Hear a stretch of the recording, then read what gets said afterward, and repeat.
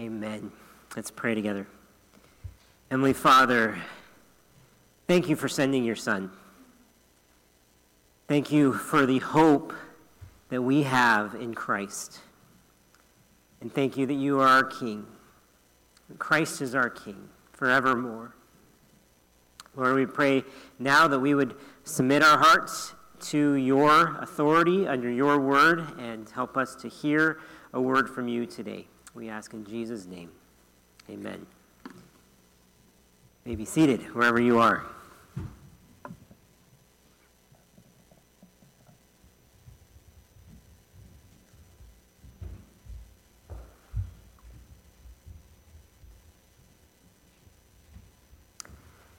In 1952, Florence Chadwick, a young but experienced professional swimmer, attempted to swim from Catalina Island in the Pacific Ocean to the coastline of California, over 40 kilometers away.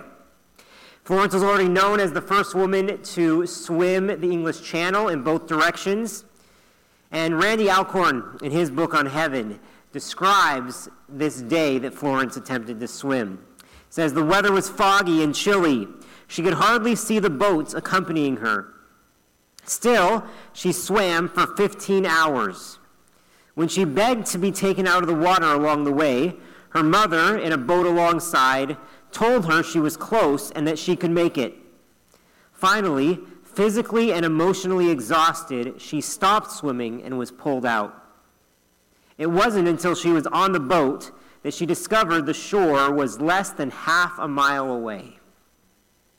At a news conference the next day, she said, "All I could see was the fog. I think if I could have seen the shore, I would have made it." Sometimes in this life, it can seem like all we see and all we can see is the fog. We can see what's right in front of us, immediate and urgent, but not what's coming, not what's ahead. It can feel like we're not going to make it till the end, if we think of the end at all. And so we get weary, discouraged, anxious, or fearful. But one thing I hope that our journey through Revelation has done is to help us see the shore. As you've seen powerful scenes and images of where this world is headed, I hope you see the shore more clearly now through the fog, the shore of Jesus Christ, really, and thus can take fresh courage and assurance and motivation and perseverance for today to keep on swimming. I invite you to open a Bible with me now to Revelation chapter 22, the final passage in Scripture, where we will see the book of Revelation come full circle. Way back in chapter 1, the risen Jesus appeared to John, who is told, "Behold, he is coming with the clouds, and every eye will see him." And here in chapter 22, Jesus again reveals himself and promises, "I am indeed coming soon." And I hope you're longing for that day. I hope you're increasingly getting excited for it. But I totally get it if that has been or is a struggle to do. A struggle to look forward to that. J.I. Packer has offered a really helpful analysis for why we tend to neglect the return of Christ today. He says this: the hope of Christ's return thrilled the early Christians. It's referenced over 300 times in the New Testament, for instance. But to us, it's not so much exciting as embarrassing. He then gives 4 reasons why this is the case. He says, first, this is a time of reaction from a century and a half of intense prophetic study expressing a spirit of prayerless pessimism about the church and doom-watching detachment from the world. So this has given the whole topic a bad name. Second, this is a time of skepticism as to whether Christ personally and physically rose and ascended, and thus this naturally spawns dithering doubts as to whether we can hope to ever see him again. Third, this is a time of timidity in which Christians hesitate to challenge this worldly preoccupation, lest the counter-accusation be provoked that Christians do not care about social and economic justice. So the fact that Christ will end this world and that the best part of the Christian hope lies beyond it gets played down. And fourth, this is a time of worldly mindedness, at least among the prosperous Christians of the West. We think less and less about the better things that Christ will bring us at his reappearance because our thoughts are increasingly absorbed by the good things we enjoy here. This all makes sense for why we would downplay it today. But God help us. If we lose the return of Christ, I think we might as well lose all hope. Because if in Christ we have hope in this life only, we are of all people most to be pitied.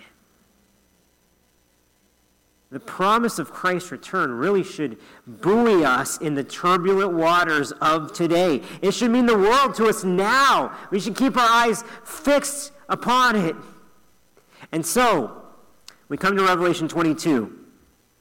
And right after filling our minds with breathtaking images of a new heaven on a new earth, John, perhaps surprisingly, returns us to earth, to our present vantage point, since clearly all that we saw hasn't fully happened yet. So we're still swimming in a fog. So how do these passages, how do these future realities help us now? And I think this passage gives us six distinct ways that Christ's return should impact us today. All six of them are a bit haphazardly intertwined and woven together throughout the passage. And so I'm going to give each point as we encounter them and then reinforce them as they come back up. Okay, all right? But begin reading in verse 6. It says this, and he said to me, this is an angel speaking to John, and he said to me, these words are trustworthy and true. And the Lord, the God of the spirits of the prophets, has sent his angel to show his servants what must soon take place. And behold, I am coming soon. Blessed is the one who keeps the words of the prophecy of this book. That's Jesus speaking there through his angel, sending the message through him. But the first takeaway for us initially comes from verse 6. And that's just simply, Jesus is coming soon. Trust him. Jesus is coming soon. Trust him. Believing that he is coming soon is an expression of our trust, our belief. He's coming, so trust him. The angel speaking to John first assures him, likely referring to the whole book, these words are trustworthy and true. Trustworthy or faithful. You can count on them. And true. This is not just a guess or a theory as to how the future will unfold. Even if it can be confusing to us at times, Revelation is dependable and accurate. It's true. And the Lord, the God of the spirits of the prophets, has sent his angel to show his servants what must soon take place. You know the saying, I know not what the future holds, but I know who holds the future? As great and comforting and even true as that is, it's not entirely accurate. It would be better to say, I know not all the future holds. Because we've now seen the one who holds the future reveal some of that future to us. And he revealed this, it says, for our sake, for the sake of his servants, so that we know what must soon take place. Now, you may scoff a bit, thinking that just because something says it's true doesn't make it true. True enough. And if you're not a believer in Jesus, I actually don't expect you to understand this. But I would contend that we need to consider the source more than anything else here.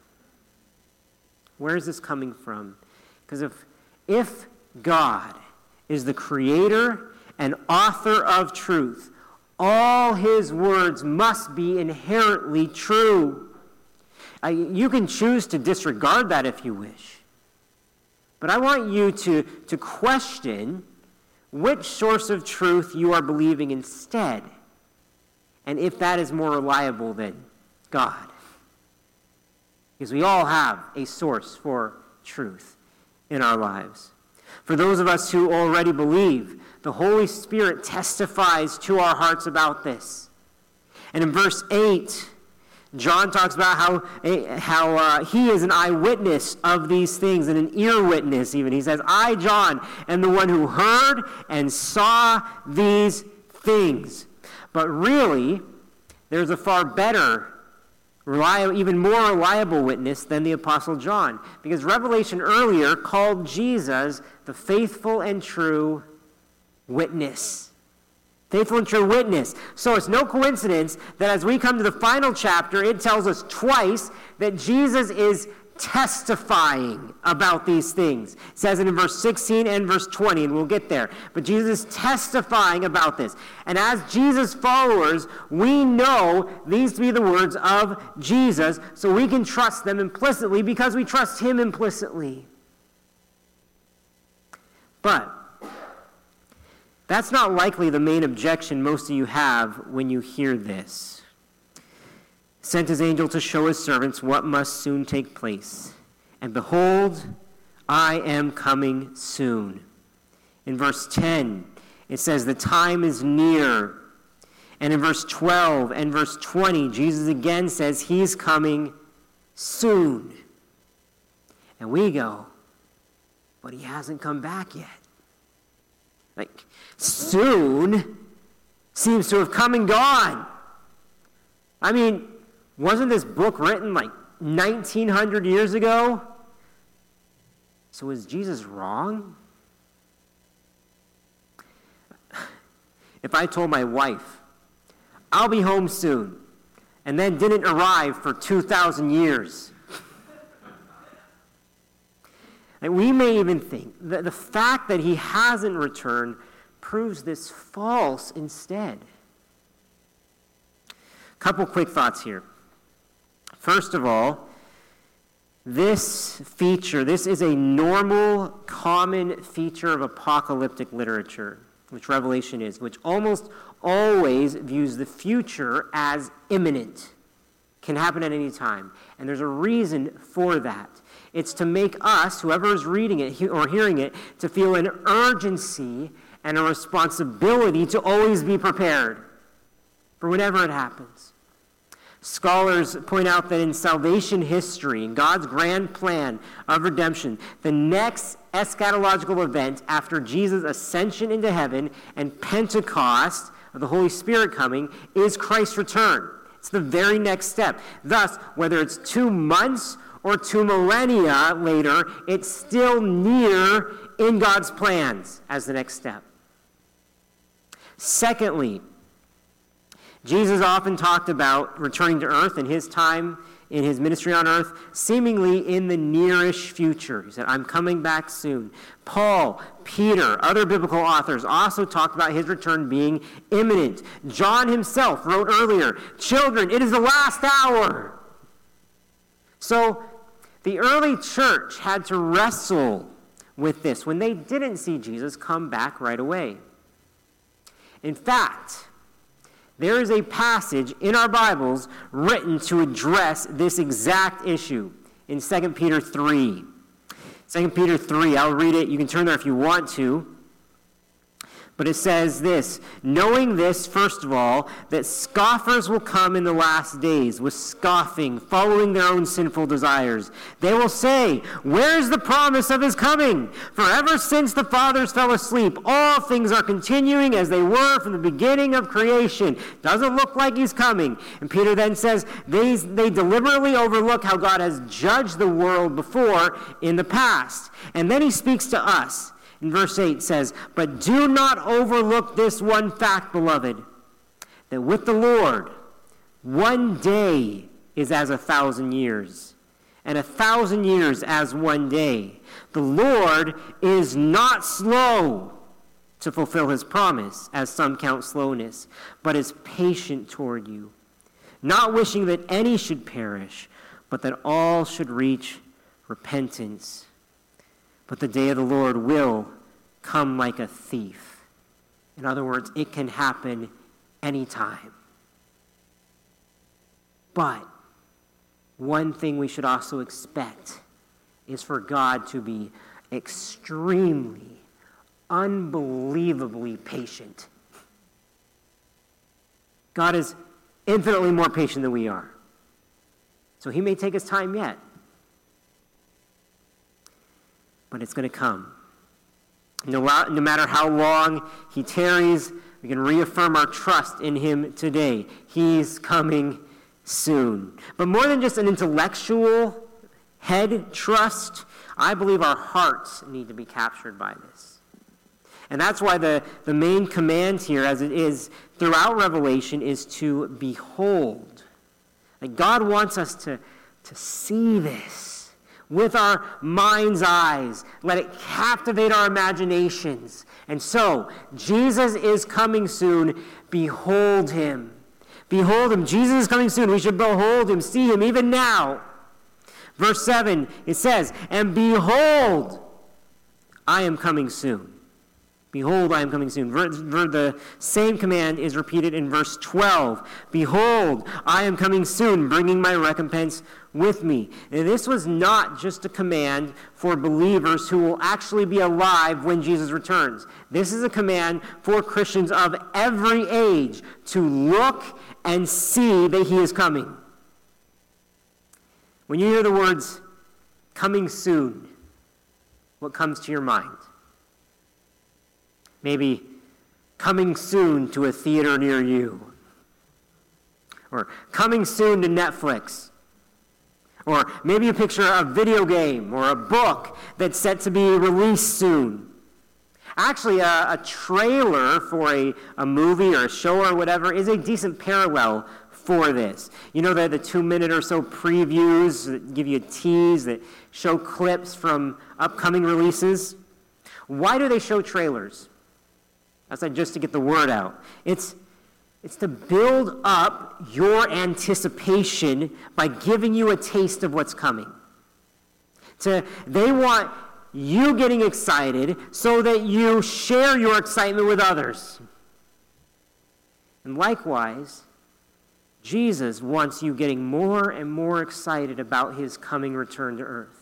And he wants you sharing your excitement with others to get the word out. And so he gives us glimpses, tastes through his word of what's going to happen. So, for example, we see a scene, just a quick scene of a slain yet living lamb on heaven's throne opening scrolls. We see a shot of Jesus riding on a white horse as a heavenly warrior. We see a clip of him as a bridegroom watching his bride walk down the aisle. We see a glimpse of him as a judge, bringing eternal justice against evil. And we see him sitting on an earthly throne as king, abundantly blessing his people, wiping their tears away, giving them living water to drink. And then finally we see him shining so brilliantly as the only light the holy city will ever need. And then the trailer wraps up with the words, Jesus, coming soon. And you might hear a voiceover, behold, I am coming soon. So do you see it? Can you picture it happening? Does it stir your heart? No, not all the images we saw in Revelation are literal, but they all point to a true, greater reality. And Jesus is truly, literally, victoriously, mightily, lovingly, gloriously coming soon. It's not the only message Jesus has his angel deliver in verse 7, though. It says, behold, I am coming soon. Blessed is the one who keeps the words of the prophecy of this book. Now, there's a direct implication for us. Like if he's coming soon, we ought to do this. Jesus is coming soon. Obey him. If Jesus is coming soon, we should make sure to keep his word and obey him. But the obligation isn't stressed as much as the blessing is here. It's a beatitude, really. Blessed is the one who keeps the words of the prophecy of this book. This is a promise that God will bless us if we keep the words recorded here. Now, to keep words is to obey words, to follow words, to do what they say to do. Now, notice, this does not say, as some bumper stickers or memes might say, Jesus is coming, look busy. Doesn't say that. As if we were kids who were told to clean our rooms, but got distracted by playing, and when we hear our parent approaching, we scramble to act as if we were working. No, obviously, if Jesus has all-seeing, fiery eyes, we cannot trick him with pretense. We should not look or appear busy for Jesus, but we should be faithful in keeping his commands.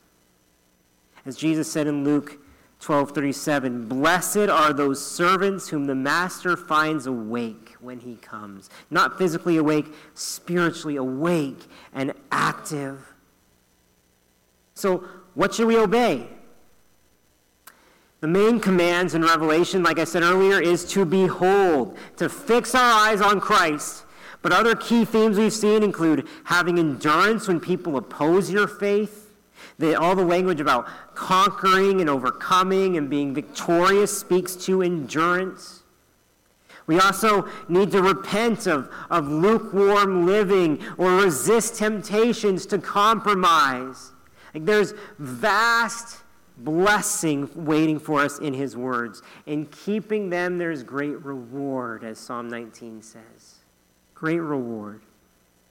I think one way that you can examine yourself today is to ask, if Jesus were to walk physically into my home today, is there anything that I would immediately cease doing because I know I'm being unfaithful? Or, alternatively, if you knew Jesus was going to return next Sunday at this time, what would you do in the 7 days or 168 hours leading up to that moment? What would you change? Ask the Lord to show you where you are or are not being faithful, where you are or are not obeying, where you can grow. And then out of love for him and in response to what he has done first, keep his word. Another way we can keep the words of Revelation is to worship the Lord, to worship him. That's been a massive theme throughout the book, and it continues here at the end as well. Look at verse 8. It says, I, John, am the one who heard and saw these things, and when I heard and saw them, I fell down to worship at the feet of the angel who showed them to me. But he said to me, you must not do that. I'm a fellow servant with you and your brothers the prophets, and with those who keep the words of this book. Worship God. And here we see this truth. Jesus is coming soon. Worship him.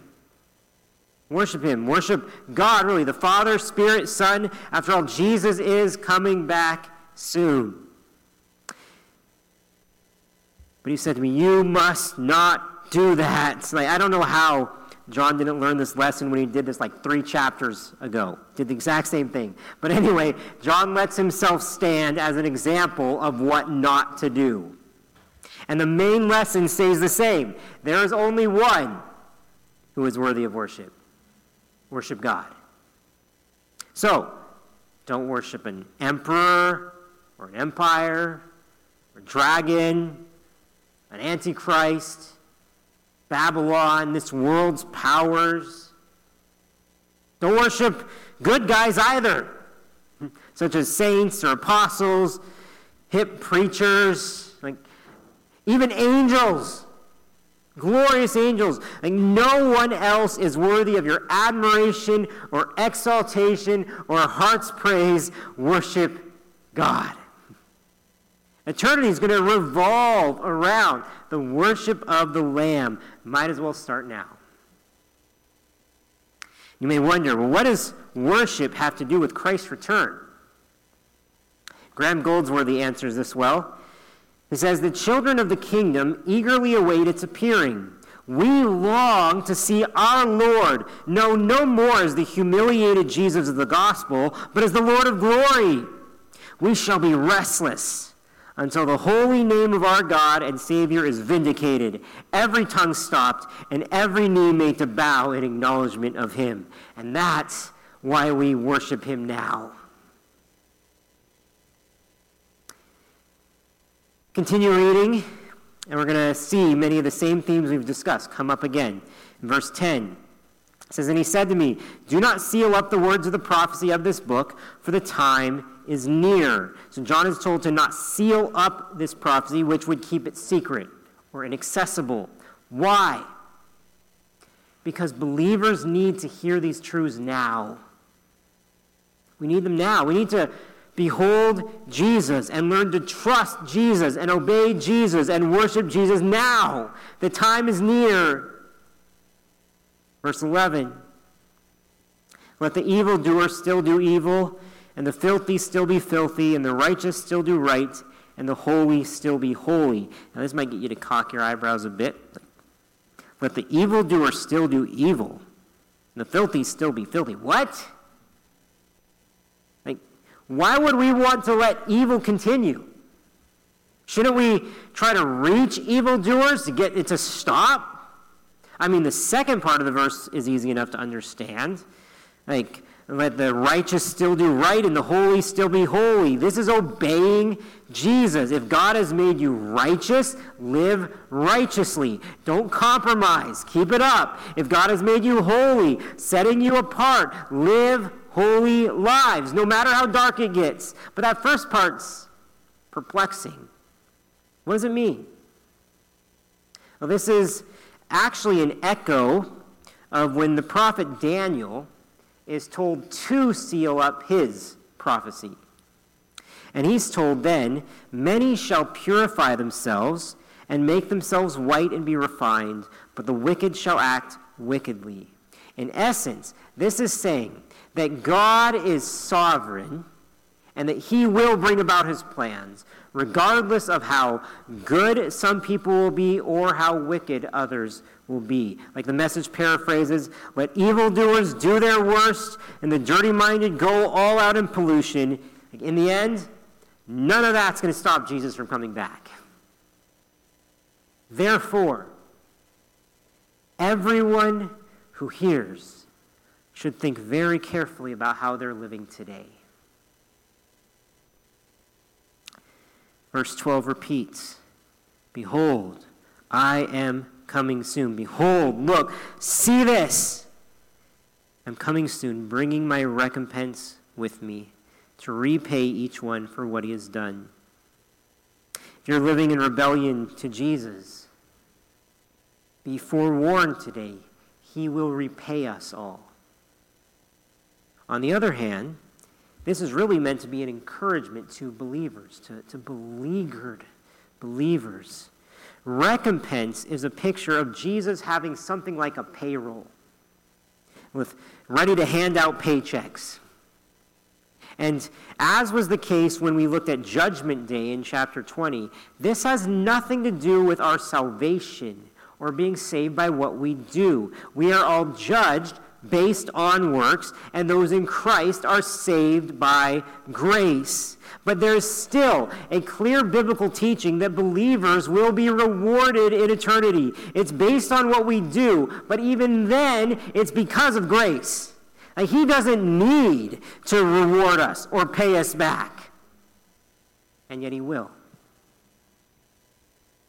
And so, let us not grow weary of doing good, for in due season we will reap if we do not give up. How can we know this? Because of who is making the promises. Verse 13. I am the Alpha and the Omega, the first and the last, the beginning and the end. Now, Revelation opened up by calling God Alpha and Omega, Jesus the first and the last, but this is the first and last time. All three of these titles are used in the same place. They all basically have the same meaning, but they're stacked together to emphasize it. To emphasize this, that Jesus has an all-embracing power over all of world's history. He was in control at the beginning, and he will be in control at the end, and over everything in between. Everything finds its source in Christ and will find its destination in Christ. I am the Alpha and the Omega, the first and the last, the beginning and the end. He's inescapable. Like, what does this lead you to do? Trust him? Obey him? Worship him? Yeah. Let's keep going, though. Verse 14. Blessed are those who wash their robes, so that they may have the right to the tree of life, and that they may enter the city by the gates. That's a beautiful picture, especially after seeing the holy city and its pearly gates and the tree of life in recent chapters. There is a way that we can have the right, like a passport or a license, to access them. How? Because we need clean robes. Here it says we are blessed if we wash our robes or clothes. By the way, this is the 7th of 7 Beatitudes in Revelation. And if you took this verse by itself, it might sound like we can do this ourselves. Right? Just find a spiritual washing machine, throw your outfit in, run a cycle, and voila. But it's not that simple. Because our clothes have a lot of dirt on them.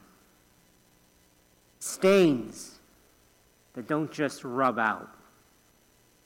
You can't just scrub yourself clean by acting like you won't get dirty anymore.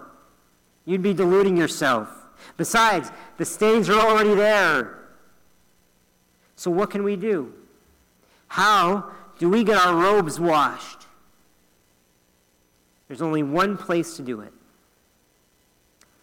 In the river that you find at the foot of the cross.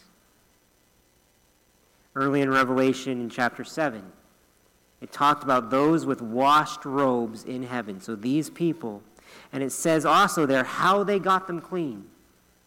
It says they have washed their robes and made them white in the blood of the Lamb. The only one thing we can do is to bring our clothes to Jesus. He washes us clean. Here's the big idea. Jesus is coming soon. Come to him. Jesus is coming back to us soon. And in the meantime, his invitation for us is to come to him. Now that you know the ability to wash one's robes depends on Jesus, look at verse 14 again. Blessed are those who wash their robes, so that they may have the right to the tree of life, and that they may enter the city by the gates. Like if you come to Jesus, this is saying you get all the mind-blowing blessings that we've seen lately. And that's really because if you come to Jesus, you get Jesus. Like, blessed are those. Jesus wants to bless you forever. So I hope you run. Don't walk to him today. Find his forgiveness, his mercy, his cleansing, and then eternal blessings beyond belief. Life. Come to him. The beauty of Jesus is really what should attract us to him. However, seeing the alternative doesn't hurt either.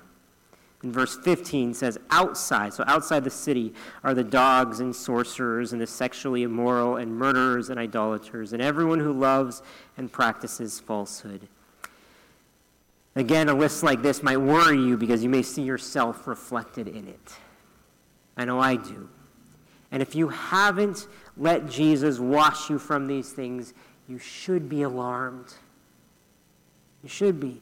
But again, this was not meant to scare believers into feeling insecure. This reassures us that nothing evil will ever be allowed to harm our eternity. Nothing evil can harm the life that Jesus gives. Outside are the dogs. Now, dogs were not considered man's best friend in John's day. They were mostly dirty, wild, scavenging strays who lived outside the city. To say that the people on this list will be like dogs living outside the holy city does not mean that their eternal home is going to be in some heavenly suburb. This refers to hell, which is removed from the new creation, removed from the holy city to protect the new creation from harm. Can never fall again. And if this verse does worry you, your main takeaway should be, it doesn't need to be this way for you. It doesn't need to be. Why not? Because Jesus came to you first, enabling you to come to him. Verse 16 says, I, Jesus, have sent my angel to testify to you about these things for the churches. I am the root and the descendant of David, the bright morning star. Now that's an interesting title he gives, the root and descendant of David, David the shepherd king. Root obviously implies that David came from him. But descendant, also translated branch, implies that he came from David. So catch it. He came before and after David. Again, he's the first and the last. But this also implies some other things here. Root of David shows how great he is. Like Jesus is greater than David. He's even the creator of David and us all. And descendant of David is an allusion to his royal heritage and lineage. Jesus is the direct descendant of David, the heir to the throne. He's also the Davidic Messiah, the promised Savior who would come from David's line. In other words, he's the Savior the world needs. He's the Savior you and I need. And the root and descendant of David, the bright morning star. This is also pointing to his identity as Messiah. Numbers 24 prophesied that a star shall come out of Jacob. But what does this mean? I am the bright morning star. Clearly, Jesus is not literally a star, like a planet like Venus in the morning sky. This is imagery. As Bob Goodsward explains, the morning star often appears between 2 and 3 at night when the darkness is complete and the faintest sign of morning is not yet visible, so small that it threatens to vanish. The star seems unable to vanquish the overpowering darkness. Yet, when you see the morning star, you know that the night has been defeated. For the morning star pulls the morning in behind it, just as certainly as Jesus pulls the kingdom in behind him. Isn't that amazing? Like when we see Jesus, when we behold him, even if he doesn't seem all that powerful to us right now, when we see glimpses of who Jesus is now, we can rest assured that the night is defeated. And therefore trust him. Worship him for who he is. And come to him. He's the Savior you need. Hear the invitation, verse 17.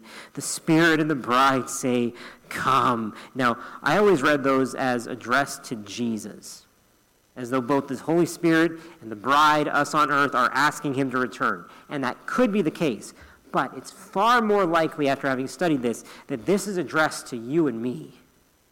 In light of who Jesus is as Savior, in light of your filthy robes, and in light of Jesus coming, God invites us to come to him in incredible grace, which is why this then follows. The Spirit and the bride say, come, and let the one who hears say, come, and let the one who is thirsty come. Let the one who desires take the water of life without price. Do you need Jesus? You want Jesus? Then come to him. Is your soul thirsty? Do you desire life that is truly life? Let the one who desires take the water of life without price. Again, the water of life is without cost for us because it wasn't without cost for Jesus. Do you hear the Holy Spirit, the Spirit of the bride? You hear the Holy Spirit speak this to your heart today. Come. You hear God's heart for you in that. You hear his longing that you would come. The bride also, the glorified future church, speaks to us from heaven, from the future. Come. We who hear this now, the current church, should echo this to all who will hear. Come. As Isaiah said long before, come, everyone who thirsts. Come to the waters. And he who has no money, come, buy and eat. Come, buy wine and milk without money and without price. Incline your ear and come to me. Hear that your soul may live, and I will make with you an everlasting covenant, my steadfast, sure love for David. I think it's any coincidence that Jesus now identifies as David's root and branch. Now, this is another glorious promise for you. If you will only come. I hope you hear him today.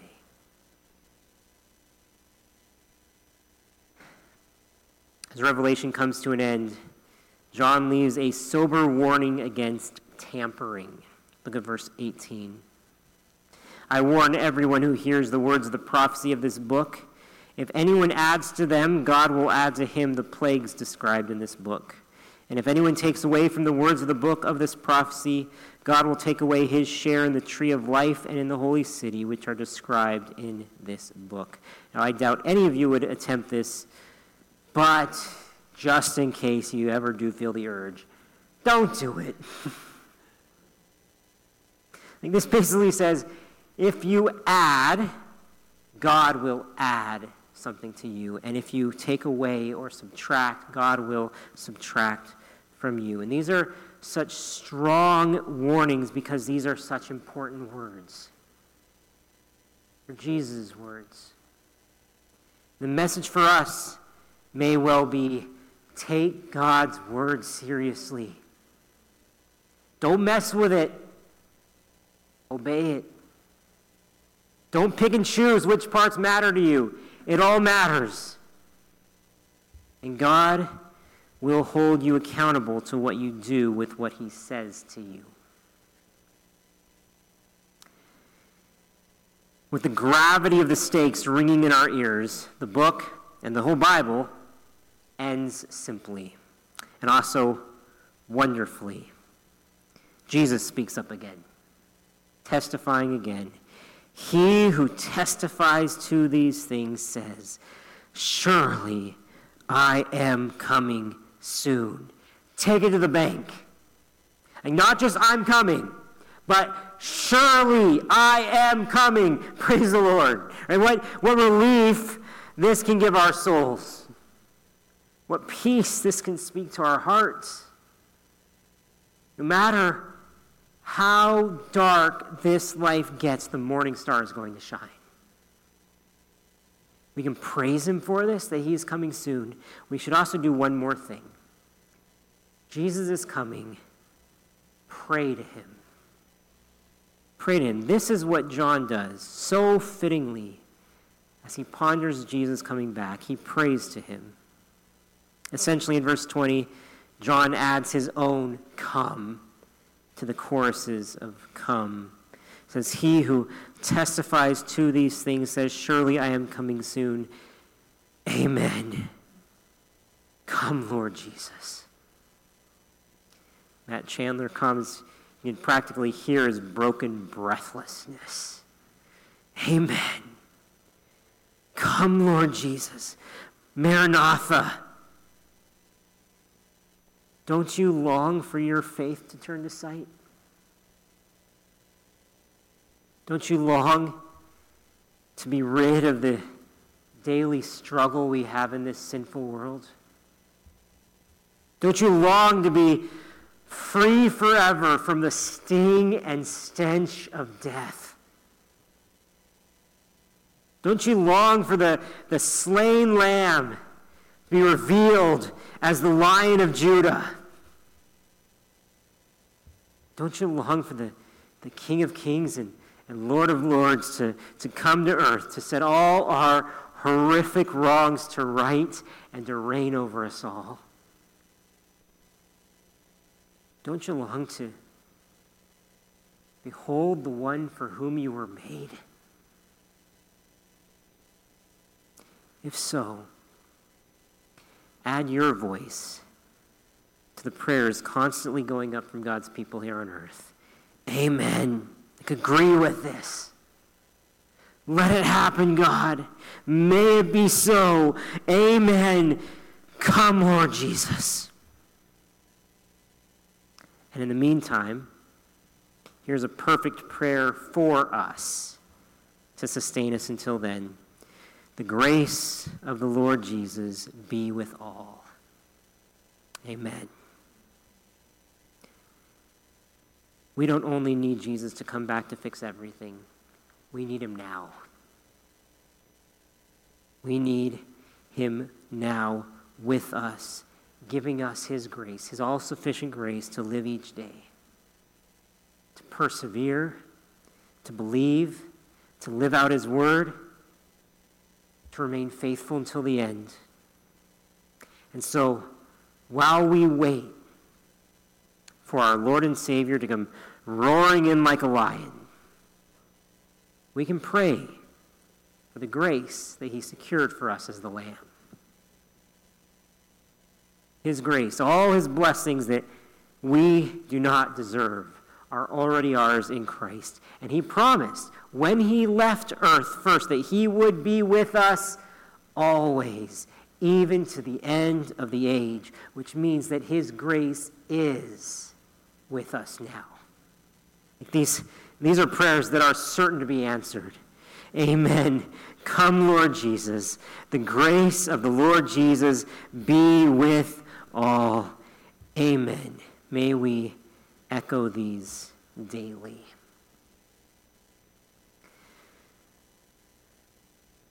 I follow a guy on Twitter named Isaac Adams who has a fun little habit going. Every single day, without fail, he posts the same simple tweet day after day after day. And it says, Christian, we're one day closer to heaven. Said it again today. Say it again tomorrow. Christian, we are one day closer to heaven.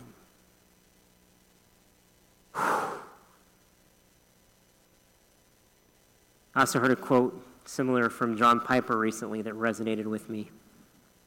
He said, your life is not speeding away.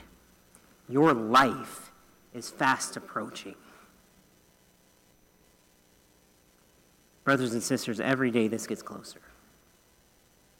Even as our earthly lives decay, our true life, capital L, life, is rapidly approaching because Jesus is rapidly approaching. Remember what Revelation has told us, shown us over and over. Things are not as they seem.